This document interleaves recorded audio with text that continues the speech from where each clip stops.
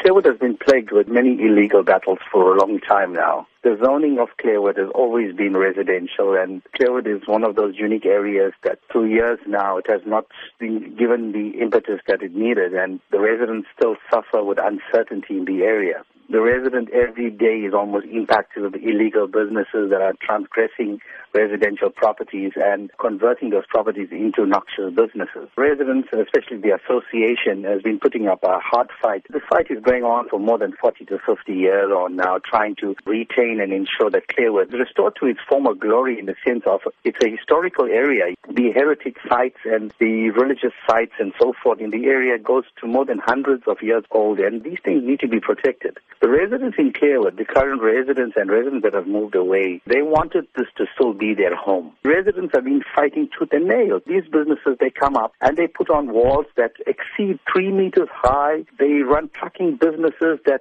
really impact on the area. In the last 6 years on now, we've lost more than 14 lives of residents in the area under the wheels of these trucks. Apart from that, hundreds of accidents, and I'm sure SABC and Metro Police stats would reveal that. It is factual.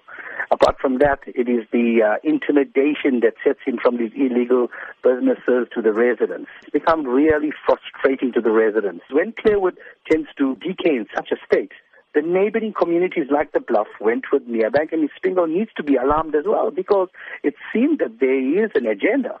And the agenda is clear, because it's clear that eThekwini has an hidden agenda. The agenda is basically to industrialize the area, and this is what we've been fighting for the last 40 years on now.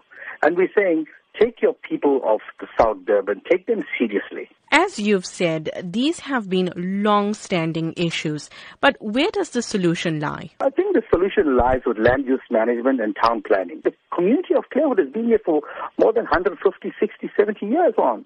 And we're saying, while we are still living, we need the services. We need the sort of attention that we deserve. We have now decided to take this matter to the courts, because we believe it is a right of the residents to retain this area. It is probably the last historical area of our forefathers, and we need to protect this heritage.